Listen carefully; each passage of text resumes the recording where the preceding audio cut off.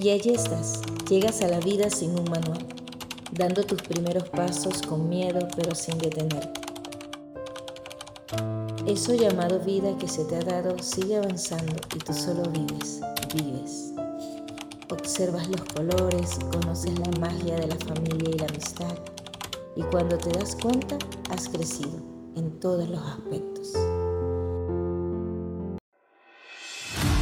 Esta soy yo.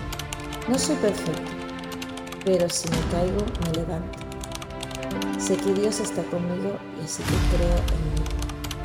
Por eso celebro la vida que se me ha dado, y el regalo más grande que es mi familia.